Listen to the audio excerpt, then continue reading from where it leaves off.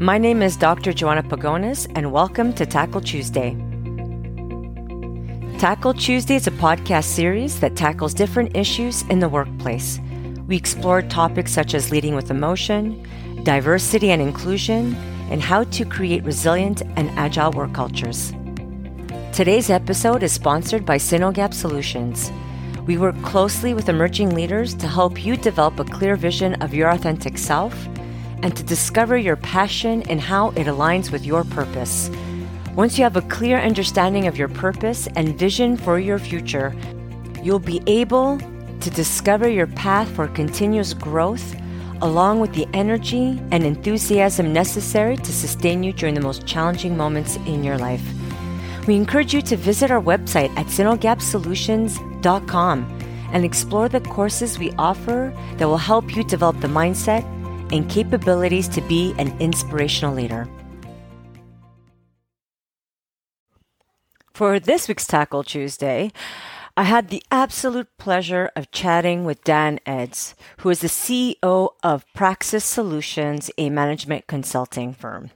Dan is the author of the book Leveraging the Genetics of Leadership, Cracking the Code of Sustainable Team Performance. And his book really focuses on and reveals a new approach to leadership development, which some have actually called revolutionary. But this approach actually results in organizations that deliver unparalleled customer value, daily innovation, and unmatched levels of employee engagement. I highly recommend buying his book. Now, during our conversation, we explore the main concepts and approaches in his book, and we tackle how important love is. And that's right, you heard me right. I said love is in the workplace and the important role it plays in creating cohesive teams. And additionally, we do talk about what Dan means in regards to a revolutionary approach to leadership development in the workplace. So I have no doubt that during this episode, you will be inspired to think about or maybe even redefine what leadership really is and really explore and examine and think about a new way to approach leadership development in your organizations. Enjoy the episode.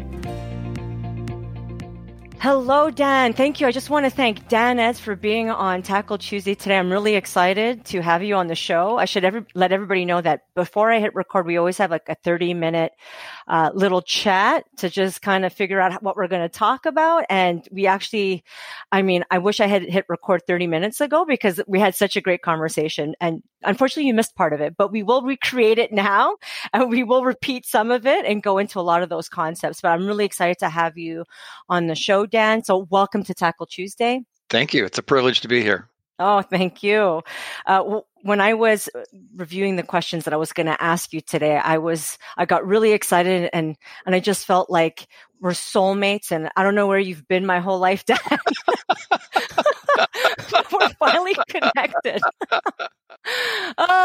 It's wonderful because I'm reading your stuff and I'm just like, I feel like we are so aligned and you get it and I get what you're saying and we're going to get into it because one of the challenges I struggle with, especially as a consultant, is how do I articulate what we know is true, what we know works. I have a hard time articulating it in a way that people understand and not only that they understand, that they see a value in investing in, right? Yeah. And that's what I hope you can get out of our conversation today. And you can provide some of that wisdom. So Dan, I'd like to start off first by breaking the ice like I do with all my guests. I get to know you a bit more and my guests my listeners can get to know you a bit more. So tell us a little bit about your career journey and what led you to devoting your life to helping and supporting organizations become great. Yeah. Well, I'll spare you the really long story, which is, I was in a dead end job, going nowhere, and I thought I've got to jumpstart this thing somehow. So I went back to school, got an MBA in international business, and then I couldn't buy a job. I have these interviews, and people would say, you're a round peg, I have a square hole, and I didn't fit, and so. actually, a friend of mine from a local school district called me up and said, Dan, I have this. I had been in the printing business, graphic arts. And he said, I have this in-plant graphic arts print shop, and I don't know what to do with it. Can you come up and tell me? And I didn't know if I was going up for a job interview or what. And about halfway through, I realized he wanted a consultant to come in and tell him what to do. And so I quoted him a price that was literally twice what I thought he would pay, and he paid it. I'm going to use that sales technique in the future. So that project led to another one, which led to another one, which led to another one. And then pretty soon I'm an independent consultant. And then pretty soon, well, let's join forces. And I'm working for a large, very large national consulting firm. And, so it goes on from there. Okay. So really, we're here to focus on your book. Leveraging the Genetics of Leadership, Cracking the Code of Sustainable Team Performance.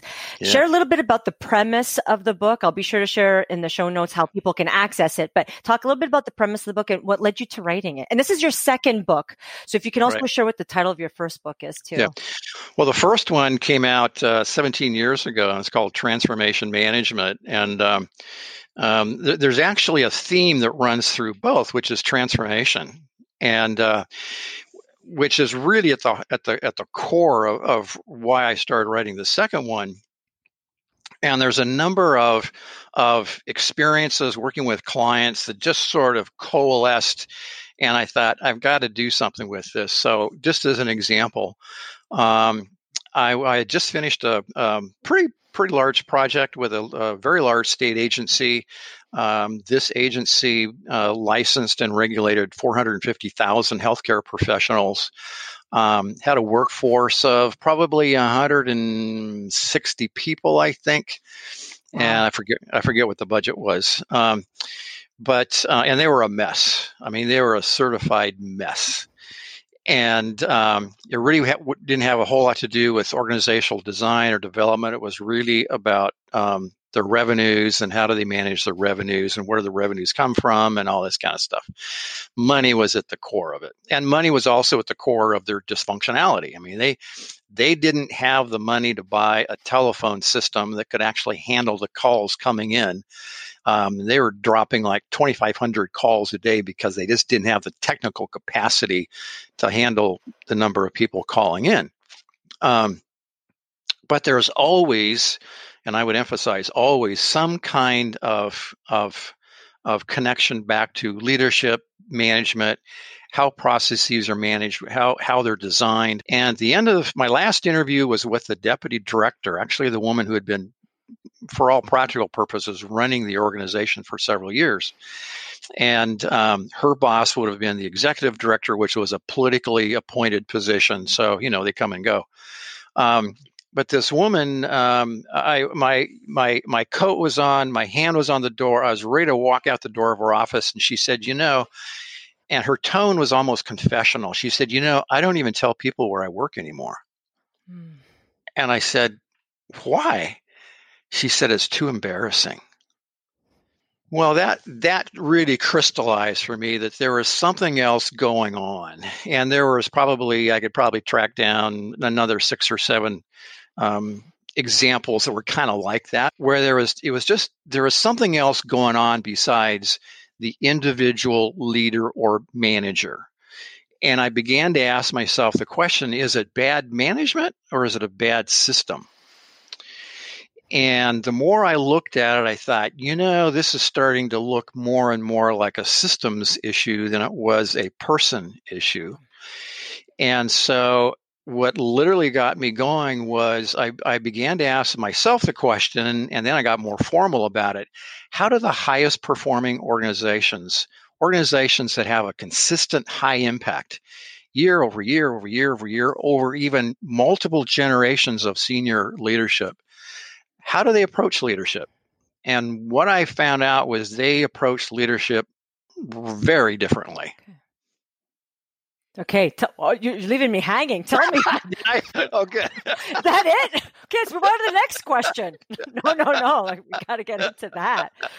Well, as it turns out, they actually approach it very systematically. Systemically would be the right word. But they approach leadership like it's a system of the organization. Then they design the system, which is kind of the title of the book. They design the system because one of the attributes of a system is that it leverages the assets that are there, the resources that are there. In fact, one of the standard attributes of a system is that it takes 1 + 1 and creates 10. And the reason the word genetics is in the title is because DNA is a fabulous example of that. Your DNA and mine is made up of two basic elements, phosphate and sugar. That's it. But out of those elements springs the whole foundation and diversity of life. And when we think about leadership as an organizational system, what we can do is leverage the natural skills, talents, and resources of individual leaders, whether they're good or average. We could leverage those talents and create outstanding systems of leadership. What I'm hearing you say is a very strength-based approach. Yeah, I'm familiar with that approach. I wouldn't necessarily call it that. Okay. It's a strength-based approach from the standpoint of high-impact organizations have a very, very real way of how they want leadership to be done. Okay. The most obvious example would be the military. Two of the people I interviewed for the book, one was a full colonel in the United States Army, and the other one was a retired 4-star general. Who he's still he's an NBC News analyst. He's an incredible man. I don't know 10 men who have accomplished what this guy has done in one lifetime. And but the Army, at least here in the States, I'm sure it is in Canada as well, the Army has a very real way of how they want you to do leadership. And it's systematic. And so they will take people and they train people to the requirements of their system. Mm-hmm. So the system sets the requirements. The system says, this is how we want you to do it. And then they train, and they coach, starting from the first days of basic training of how to do leadership our way. Mm-hmm. And it's not a one size fits all, but it's a one size that's going to fit that particular organization. So the Army teaches their soldiers to do leadership their way, not the Navy way. Mm-hmm. And it's not the Navy way is bad. It's just that this is how we want it done in the United States Army. Yeah. I totally get it when you're saying it's not necessarily strength-based, but it's looking at the systems and leveraging those, especially the ones that work, right? Right. But it's also not looking at it from like a standpoint of disease or dysfunctionality. Right. Yeah.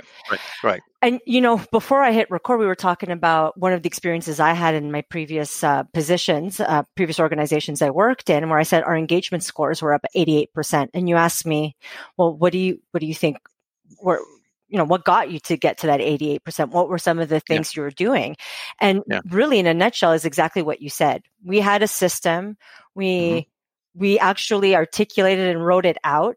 And when people joined our organization, we trained them to that system and walk them through that system. And everybody was a part of making that system work. So everybody had a role and a key function to make it work. And our system was embedded in learning and leading. We were a learning institution.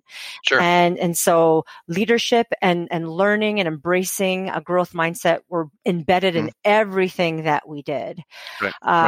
So I think that's a great way to articulate it that can make sense to everybody. And I like how you said a one size fits all, because yesterday I recorded, I was a guest on a podcast, 2 days ago, sorry. And the title of the podcast is Why Leadership Training Fails. And I write about that in my book. I have a chapter devoted to it. And you said, huge question. Right. And I say it's because everybody approaches managerial leadership development as a one size fits all. There's a training course that our local university is doing. Right. Go take it. Come back, never give it a second thought, and let's just hope you can apply what you learn. Right. And it's these one-offs for these different individuals that never really do apply what they learned. And through the interviews that I had, I said, how much, in terms of your leadership abilities, how much of it came from formal training? And they said, and it's actually, I looked at different literature to see whether this was existed. They said 10%. They just pulled a number out of the air. 10% of how I learned to be a leader came from formal training. The rest was through the I'd say systems and that's process. probably high. I think so too. And when I look at the other literature, this number keeps percolating, like 10% keeps popping up, right? Okay. Let's talk a little bit, because you also, through the things that I've read that you've written, you talk about not just the systems and the processes and understanding that and training people to that, but you talk about employee engagement and the role of a leader in regards to engaging their employees. And when I read that, I thought of Sir Ken Robinson, who really sad passed away this year. But he says something, and I quote him a lot in my talks and my webinars and workshops. He says, and it was a TED talk he gave, and he said the real role of a leader is climate control. It's not creating a climate of command and control, but one of possibility, right? Creating that climate of possibility. And what I read, what you wrote, that kind of made me think of him. So can you talk a little bit about the link between employee engagement and leadership? Yeah. Okay. So the only thing that I would change about his comment there was the role of the leader. Okay. Because when you say the role of the leader, that automatically means that a leader is a person. And traditionally we think of leader as a person, which worked really well when the average organization had 5 people working for them. And it was my company, and you're all my employees, so you do what I tell you to do. Now I was just reading something the other day that of the 2,500 largest companies in the world, the average tenure of a CEO is less than 5 years. So, there's a churning going on in executive leadership ranks. In hospitals, it's like 3.5 years. And when the executive team leaves, at least half of the CFOs, COOs, CIOs, they all leave too. So at executive levels, there's this churning going on. And so I think we have to realize that leadership today, and I say this in my book, every organization has a system of leadership. It might be a one of chaos, or it might be one of beauty, but there's a system there. And your point of why does leadership development not work? And one of those reasons why, as you pointed out, you go off, you take a one-off course at the local community college, you come back, and if you haven't, between the parking lot of the community college and the parking lot of your office, you by definition have forgotten half of what you've learned. And then you get inside your office, and that 30 feet means you've forgotten another half. And by the time you get to your office and you're actually functioning, now you realize you can't put anything in place because the existing system prohibits you from implementing what you learned. So, I really think about the system as opposed to the person. So, the system can be designed to create a culture of possibilities. So you started your research, I think, correct me if I'm wrong, from the standpoint of the individual leader and manager. I started from the opposite end. And this is, exactly what I was looking for, is how do organizations of high impact, how do they approach leadership?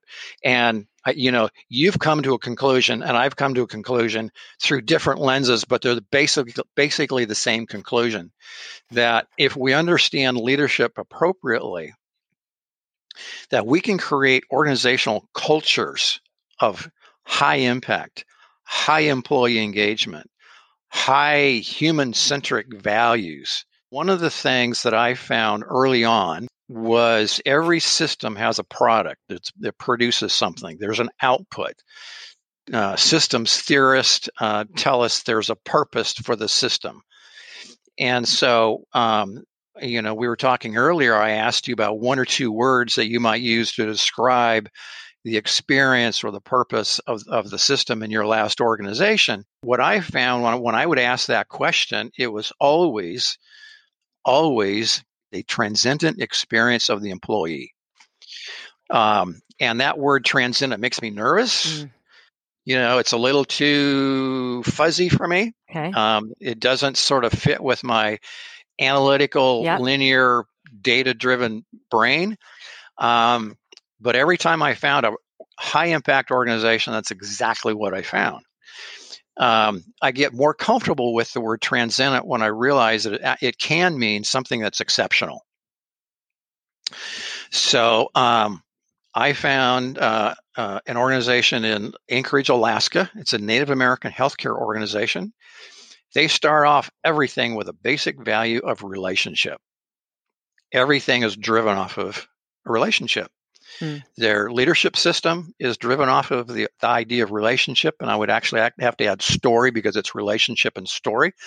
Both of those words fit culturally with a Native American First Nation culture, community. Absolutely. You know, and now if you took that same system out of a Native American culture and plopped it into a large urban, university healthcare organization, it wouldn't fit. Parts of it would. Yeah. But they would look at that thing called relationship and automatically say, that's not for us. That's not, we do science here. But in that Native American healthcare organization, you ask them how, what's the impact of the output of their system of leadership is going to be relationship and story. That drives everything. Right. So, tied to that, one of my first interviews was with a young man.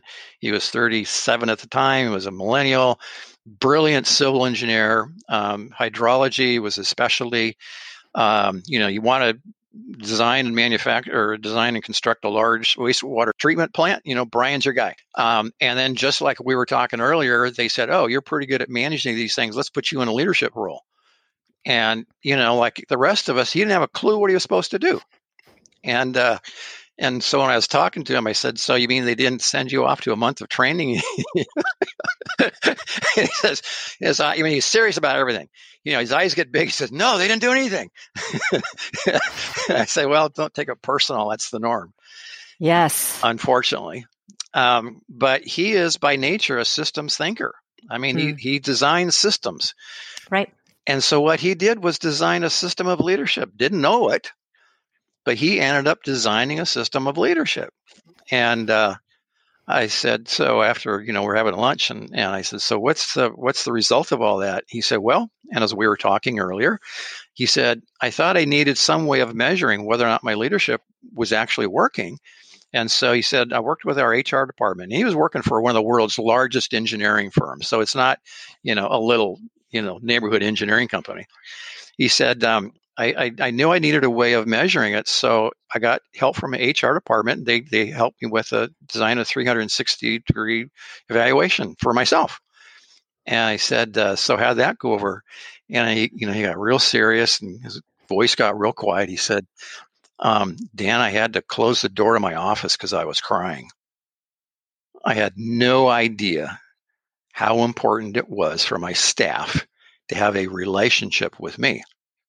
But the system that he designed was all based on relationship, because when he realized that he didn't know anything about leadership, we went and, like the rest of us, read a bunch of books on leadership and concluded that leadership was a relational enterprise." Exact words he used. So his idea of a relationship, though, was different than the Native American healthcare organization in Alaska. Two different ideas, but the same basic transcendent purpose: relationship. Yeah. See, that's why you're my soulmate. So the title of my book, right? It's choose. Not that I want to take the spotlight from you, but No. I mean, like, it's called "Choose to Be a Leader Others Would Want to Follow: How to Lead with Heart and Purpose." How to lead. I call it leading with the heart. I see. I call it the hands and the head. The head is the strategy. We can call it the systems. We need those. Right.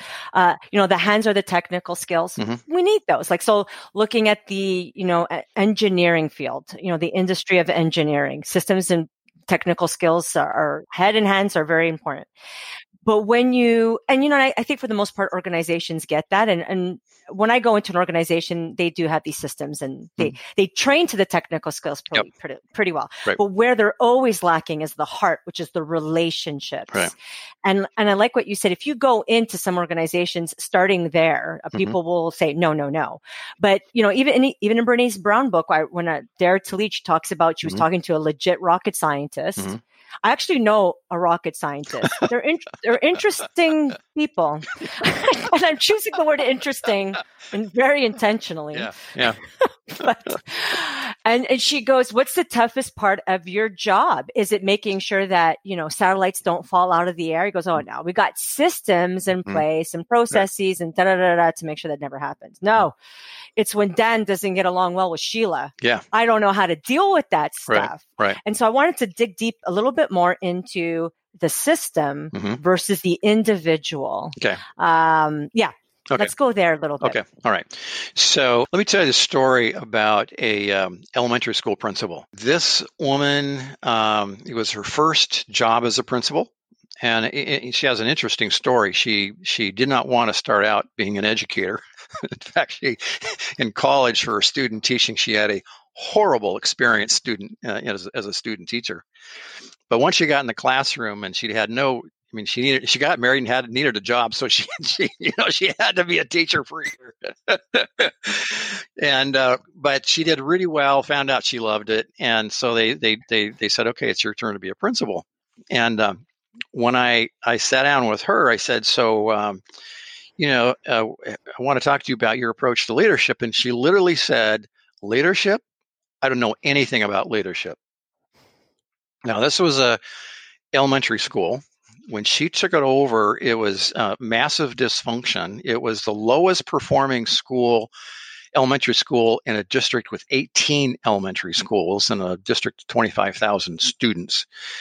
5 years later, it's the highest performing elementary school.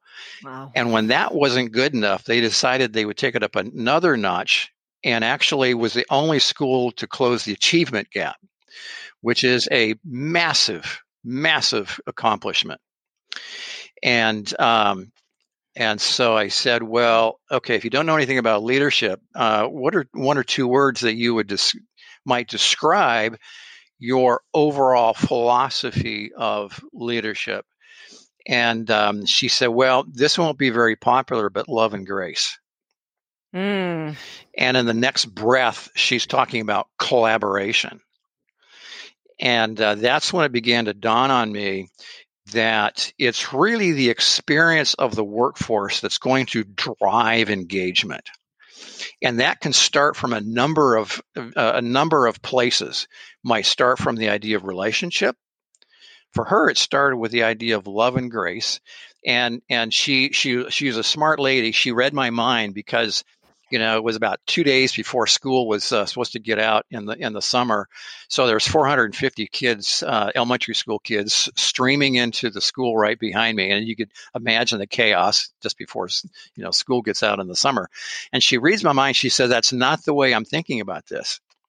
Because I'm thinking, okay, it's nice that these kids have a principal that loves them. I mean, that's kind of where I was at. And she said, no, that's not what I'm thinking, how I'm using these terms. She said, I understand what those terms mean in terms of, loving kids and sort of from the sort of spiritual perspective. I understand what those words means. But she said, to me, it means I can have a difficult conversation with a staff member, but do it in a spirit of love and grace. And she said, that's my nature. I don't do that well. But I've had to learn that I could still have difficult conversations, but do it in a spirit of love and grace, because she wanted her staff to have an experience of collaboration. She thought that collaboration is what would drive higher academic achievement. And so she was a little bit like Brian. She's a systems thinker by just the way she thinks. And even though she said she knew nothing about leadership, she designed one of the most eloquent systems of leadership that I found outside the United States military. Wow. In fact, when I walked out of her office, I said, next time you talk about this, don't be embarrassed about love and grace, because I had a full colonel U.S. Army Ranger Special Forces officer and a certified four-star general who holds 3 Purple Hearts. He was actually, when he retired, he was one of the most highly decorated generals ever to have worn the uniform. Use almost the exact same words. Their words were servant leadership and love. Mm-hmm. And when they started talking about servant leadership, I got. But when they started talking about love, I was like, wait a minute. The Army trains people to kill, right? Kill the enemy. Yet they're talking about an experience of the workforce of servant leadership, and when officers are trained to serve those they lead, they ended up loving them. Mm-hmm. And same thing with this principal. She started out from sort of an overall strategy, if you will, of love and grace to achieve a practical experience of collaboration. And then she set up rules, routines, behaviors, put all that into a charter. They had the whole school put this charter together. She had and she was going right down the list, sort of the checklist that I had in my brain.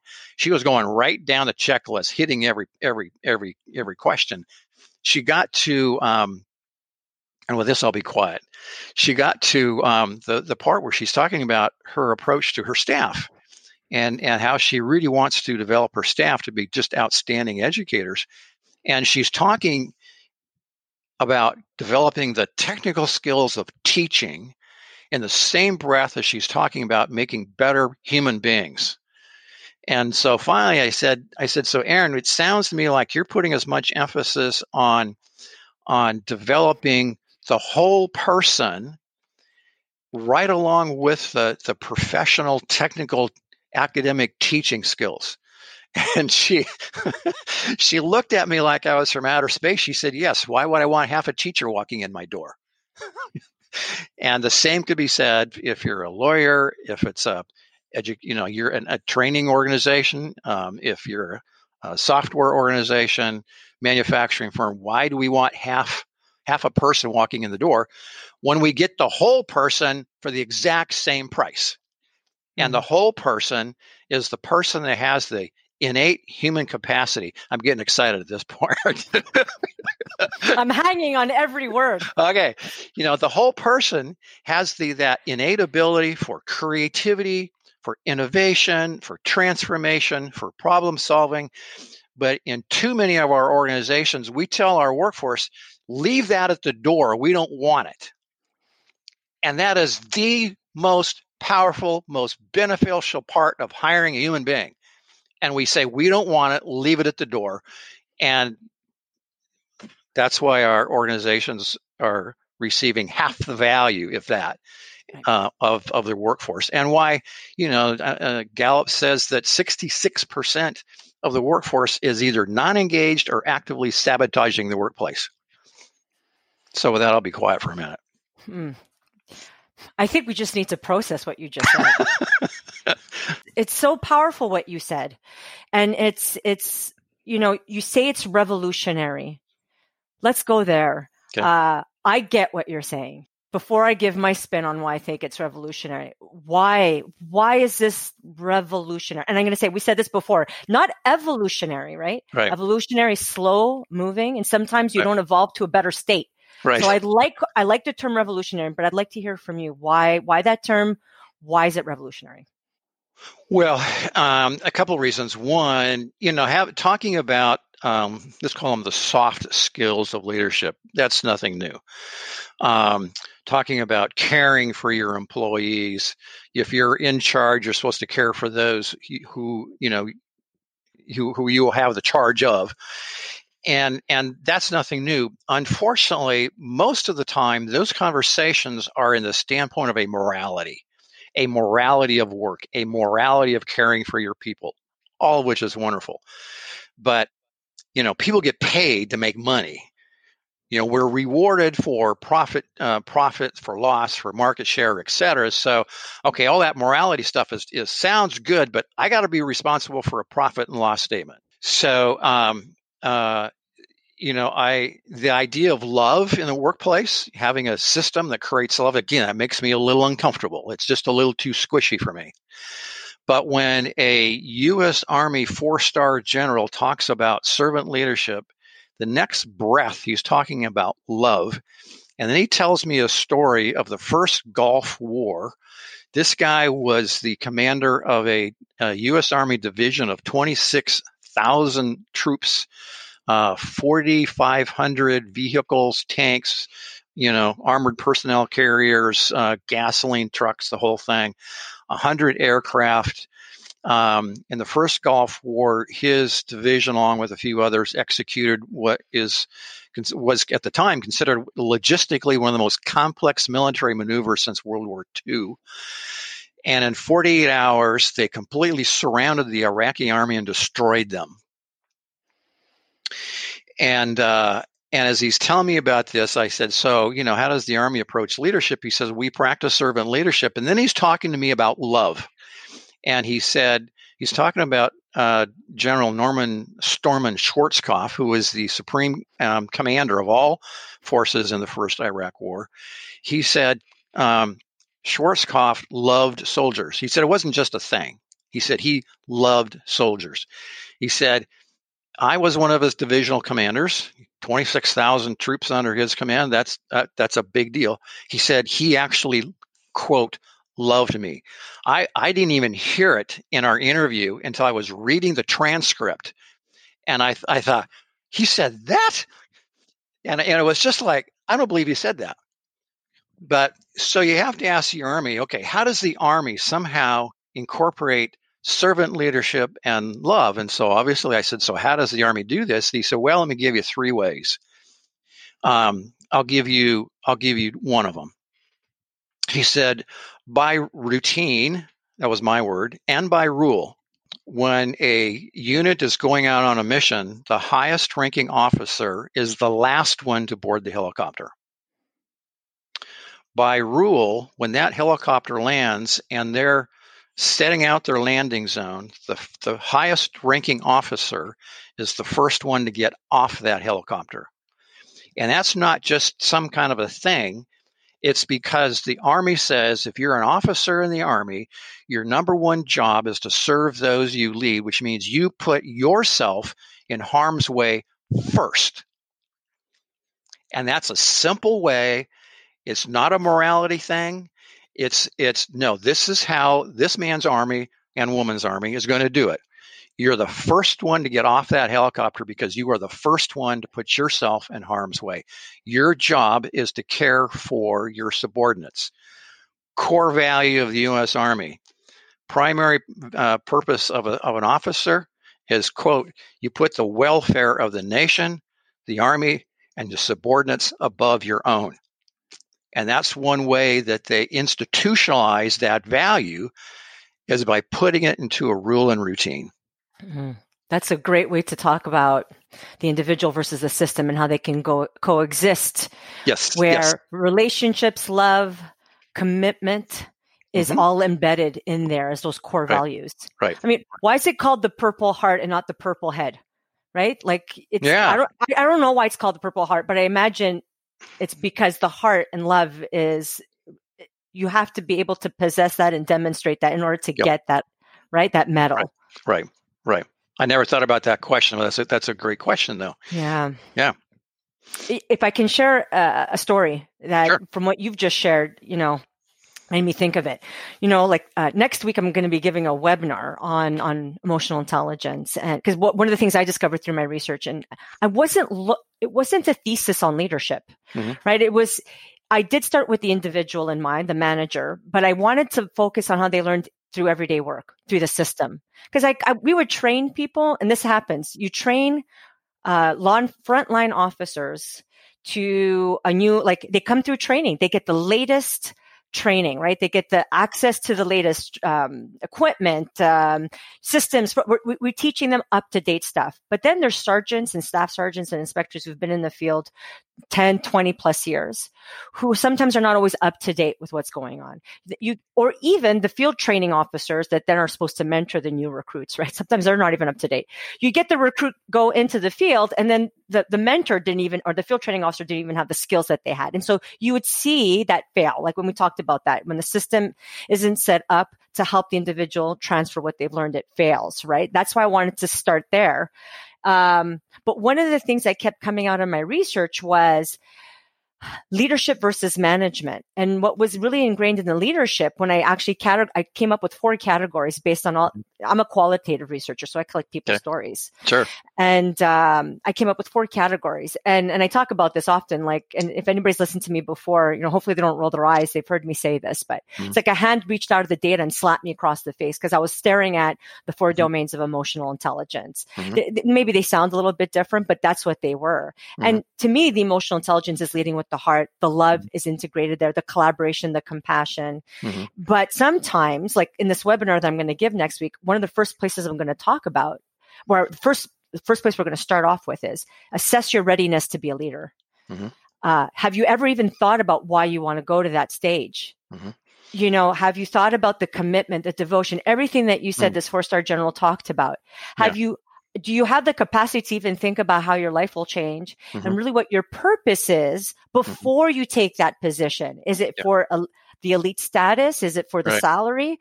Because you're going to be really disappointed when you realize you're going to be working a lot more hours than you're probably getting paid for. And I remember I started to become known as the manager that could come in and help and support teams that were really struggling. And I remember I took over this one team. And so here's my story.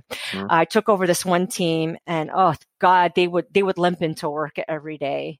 They were high performers that all of a sudden got labeled as problematic. And there's this one guy on the team. I had my system was you have one-on-ones with everybody. You get to know who they are.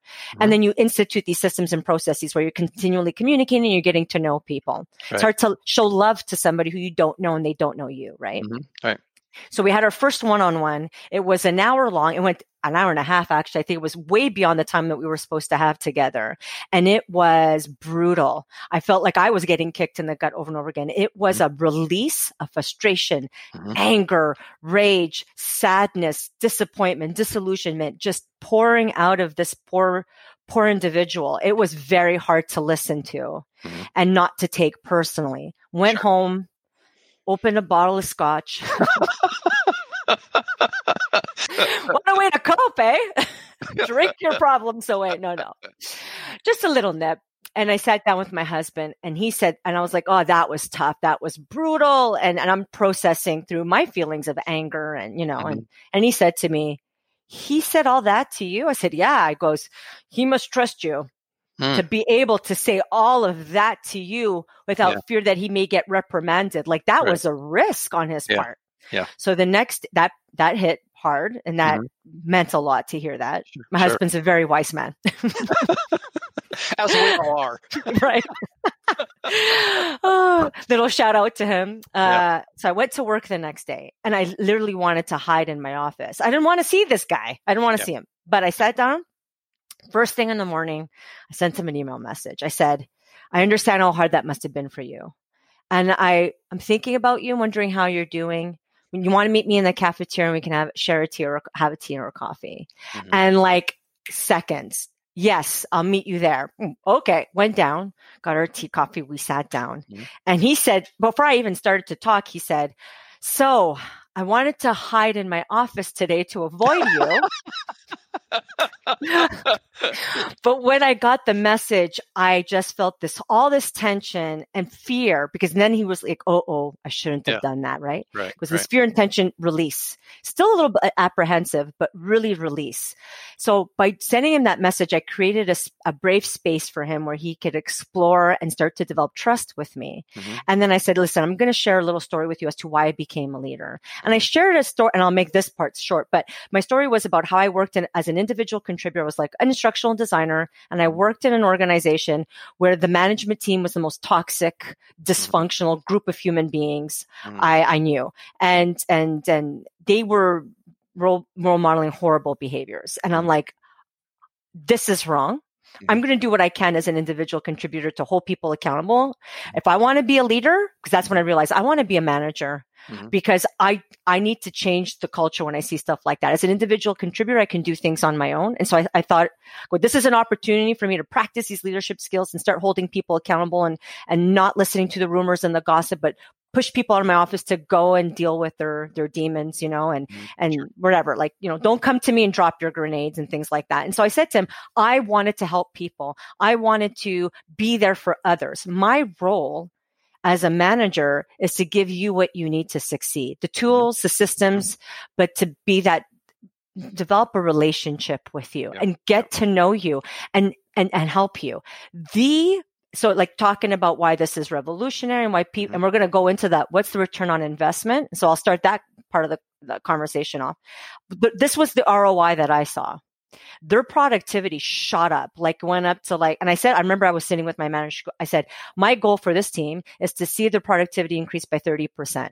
I would say it went up by 40, maybe even 50. So this one individual was seen as the most problematic member of the team. He was the most exceptional person on the team, but he had started to lose hope and confidence in himself. He was the best person. He was the best person I had on my team. And the things that this man could do was fun. Like the amount of work he could produce in a short period of time. And the work was exceptional. It was like gold star.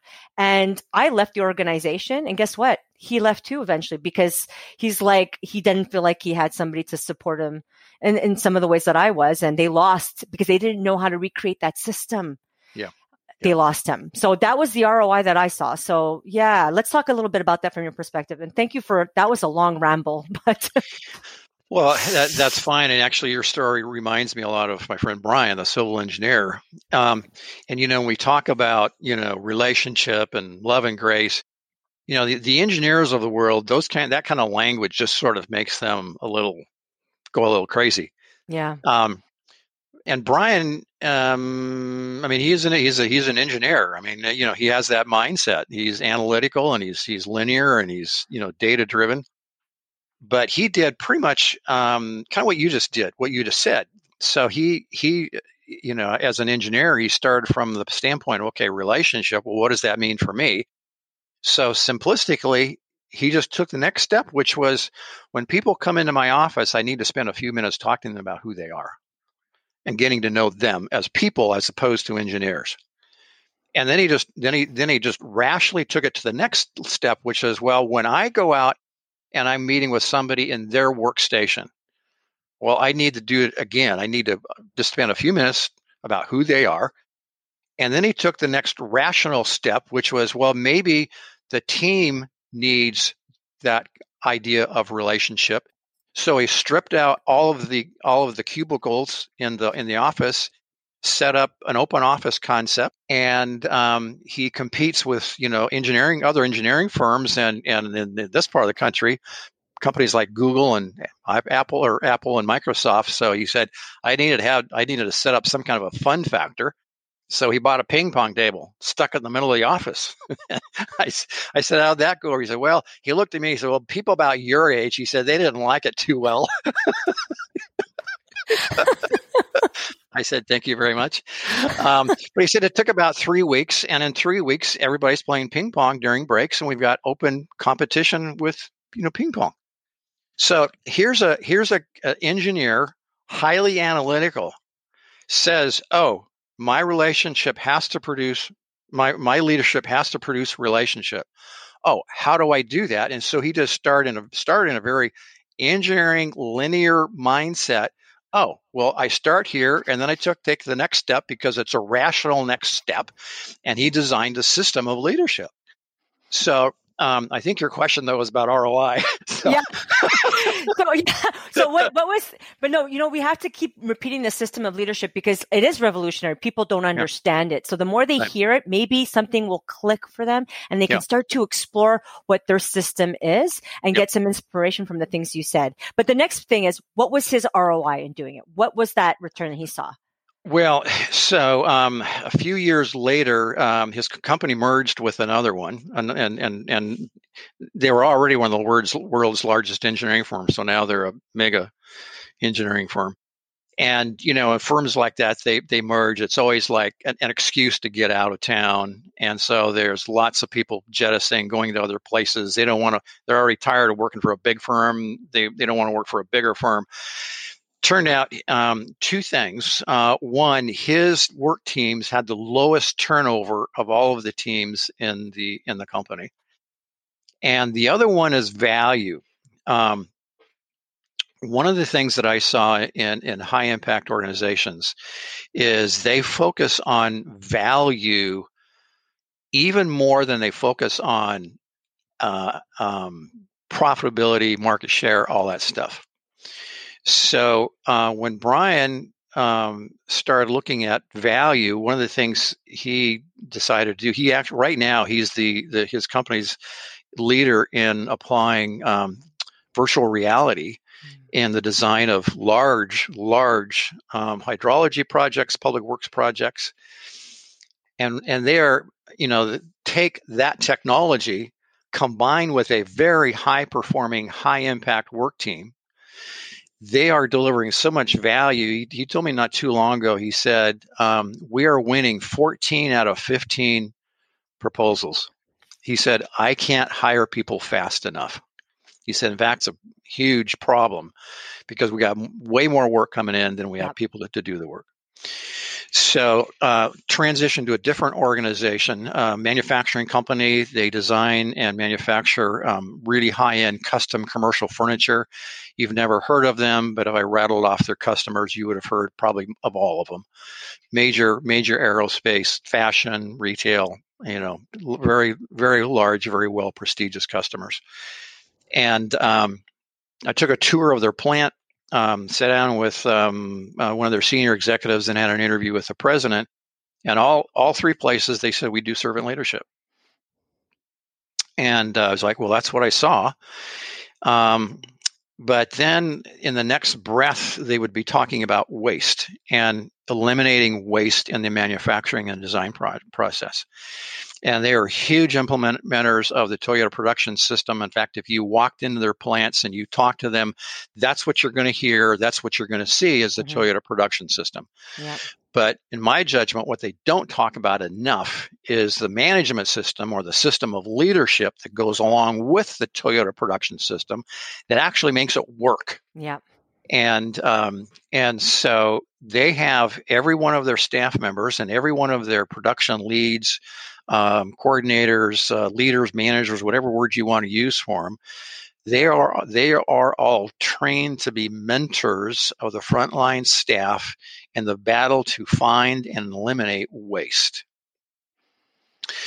And it really starts from their approach to leadership, which is servant leadership. You go to work for that organization, you will be a servant leader. If you don't want to be that, then you're not going to get a job there or go someplace else. You will be a servant to those that you lead, and they're not even going to call you leader or manager or production lead. Your name, your title is mentor. Mm-hmm. In fact, when I was taking a tour, there was a woman who was explaining how she was cutting big pieces of foam core material into parts for furniture. She saw this opportunity where she thought she can get 5 parts out of the same amount of material where they were getting 4 parts if the raw material was just reconfigured to a slightly different size dimension. And so she's telling this story, and she says, I went to my mentor and asked my mentor if this was a good idea and what do I do? And so she mentored me through the process. And every time she used the word mentor, she turns to this short little lady standing next to her. So finally I said, okay, who is this lady? Is this lady your supervisor? And she looked at me like I was from a different planet. She said, yeah, but we just call them mentors. But it's a perfect title to describe the relationship. Right. So they have 200 employees, and they don't all do this by their own admission, but I bet if you looked at engagement levels, they'd be up 75, 80%. Oh, easy. Yeah. And so 200 employees, including leadership, management ranks, 200 employees.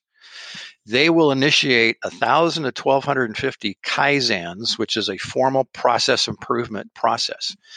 They will initiate 1,000 to 1,250 Kaizens every year. Each one saves the company about $1,000. You put all of it together, and every year they are extracting 4 to 5% of gross sales out of their cost structure every year. Every year. Now you think about that, and If they're pulling 5% of their cost structure, 5% of gross sales out of their cost structure every year, that means that they have a lot of flexibility in what to do with that money. Maybe they want to give some of that back to their customers. They don't raise their prices in a year if they don't want to. Maybe they give that extra money or that extra value to their employees as bonuses or a greater contribution to their 401k plan. It's one thing to talk about servant leadership as a moral idea, but when you operationalize it, create an entire leadership system around it, it creates enormous economic value. And in April, I think it was maybe late March, they started to partner with one of the largest healthcare organizations down here in the States. In 24 hours, they flipped their production from producing furniture to producing face masks for the healthcare industry. 100 million face masks. And it wasn't all from them. They partnered with some of their clients, actually. Okay. But they flipped production in 24 hours to do that. You don't do that if you don't have a system. Well, if you don't have a system and everybody is on board. Right. And so not only are they creating fabulous value for their customers, if you want to do business with them, you have to get in line. They have a waiting list of people that want to do business with them. And your question about ROI, I think, is spot on, because when what I found, these high impact organizations, they design these systems of leadership that intentionally engages employees. Not only does engagement levels go up, but it's exactly what Gallup says will go up, which is profitability, growth, better value for customers, et cetera, et cetera, et cetera. There you go. There you go. And that is a good example of that, the financial ROI. And earlier you gave a good example of a social ROI when you talked about the principal and closing the only school to close the achievement gap. Yeah. So because after I left law enforcement, I went over to work for the Ministry of Education. And so I definitely have a lot of people from the Ministry of Education listening. So they can see the ROI for them as well. Well, so that's a great example. So that teacher, that principal, the value that she brought with her approach to leadership wasn't just inside the school. You talk about money, and in education and government, money is always a budget. And the thing that'll get you fired faster is to overspend your budget. Yeah, you just don't do that. Right. So she got done with her first year of being a principal, and she was quite pleased. She had a $14,000 budget surplus. So she's pretty proud of herself. So she got really looking at the numbers and realized that there was a church that rented the building on Sunday mornings for its services. They had given the school a $15,000 donation just as a thank you, which meant she had overspent her budget by $1,000. Oh, no. I hope she didn't get fired. No, but as she was explaining to me, she said the lights went on for me when I realized that church represented a resource that I could tap into for the benefit of my customers. That was my word, her students. Right. And then she realized, wait a minute, there's other community groups that actually had been knocking on the door of the school for years saying, we're here, we want to help, but they had been pushed away. And so she brought those other community groups into the school.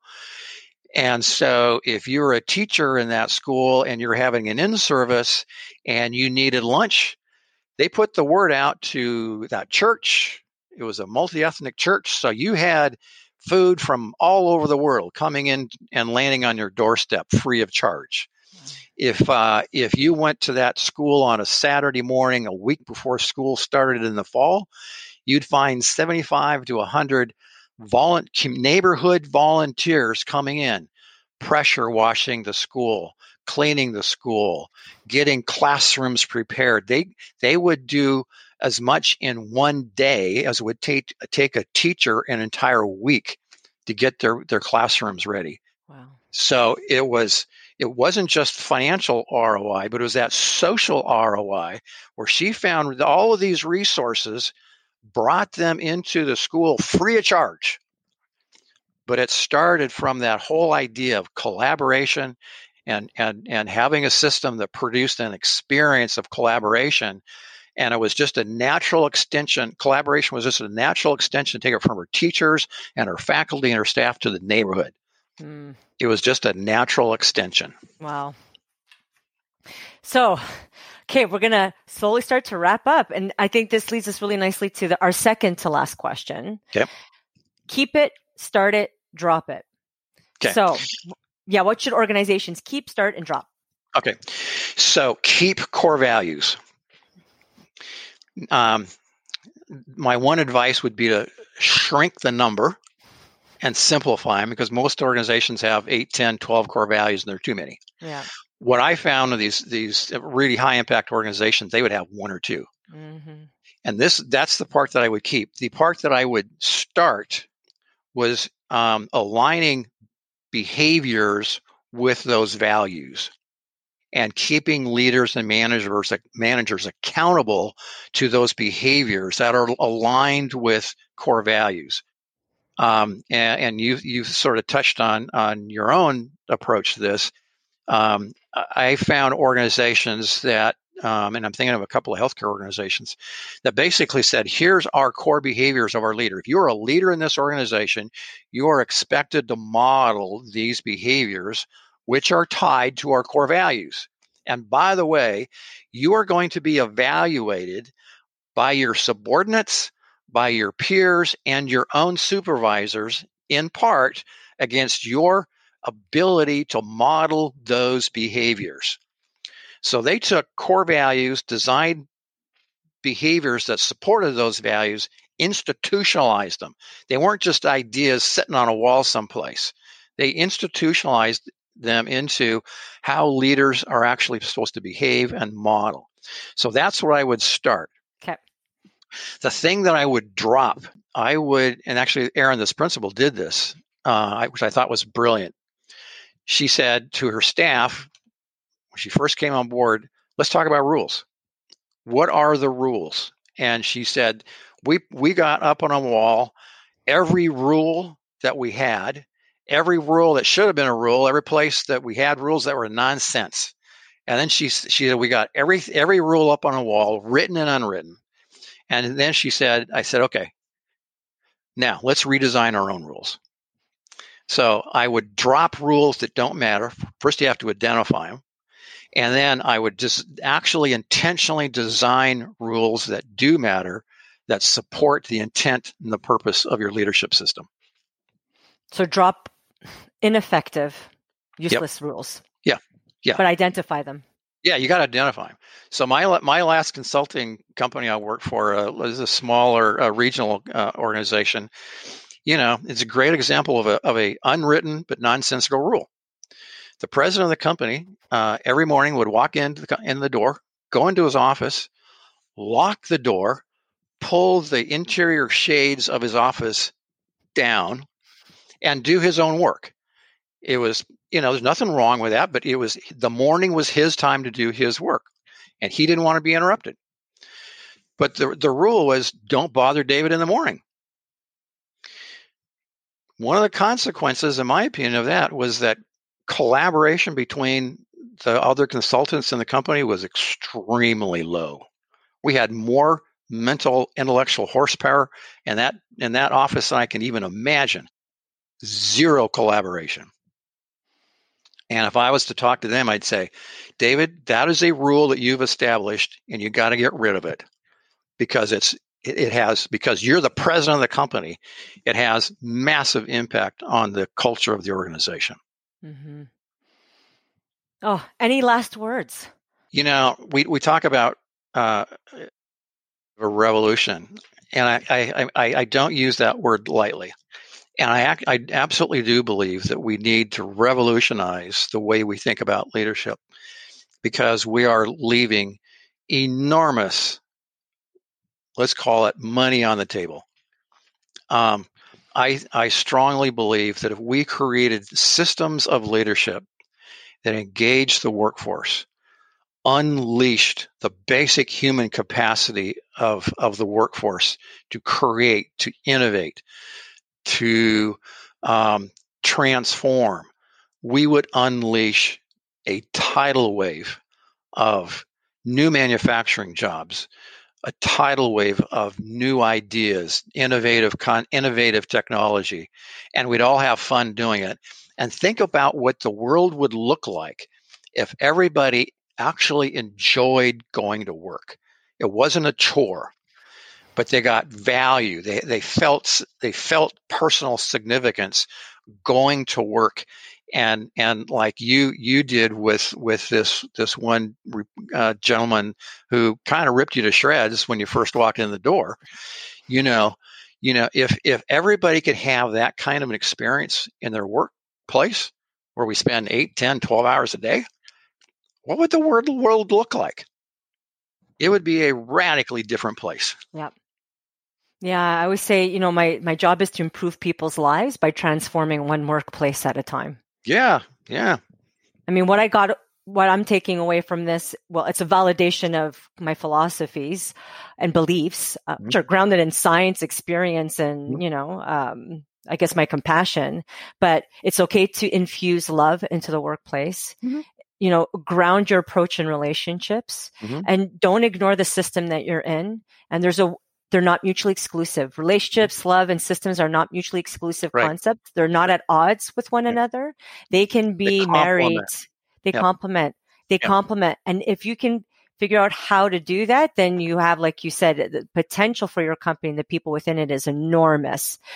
And I mean, we just scratched the tip of the iceberg with our conversation. So I do encourage people, if they're listening to this and they're like, I want more, they're hungry and they need more, and they want to start exploring what this may look like for their workplace, buy his book, Leveraging the Genetics of Leadership, Cracking the Code of Sustainable Team Performance. I'm going to put his website in the show notes. You can access it through there. It's also available on Amazon. Go there, please. If you buy it and you love it, which I have no doubt you will, leave a review to encourage others. Because like Dan, like you said, there is so much potential. There's so much work ahead of us. It can't just be one person, and it can't just be a handful of consultants. People within organizations need to see that it's their responsibility to start doing something. And so getting that book could be a good playbook for them to help them figure out what's the next step. So thank you so much for being on this show. Oh, thank you. This was a wonderful conversation for me and really inspiring to me. And I really do, thank you from the bottom of my heart. Taking all of this time to talk to me today. And I have no doubt we will continue to chat in the future and work together. So thank you so much. Thank you everyone for listening. That is our show for today. I am Dr. Joanna Pagonis, and I look forward to tackling the next issue with you.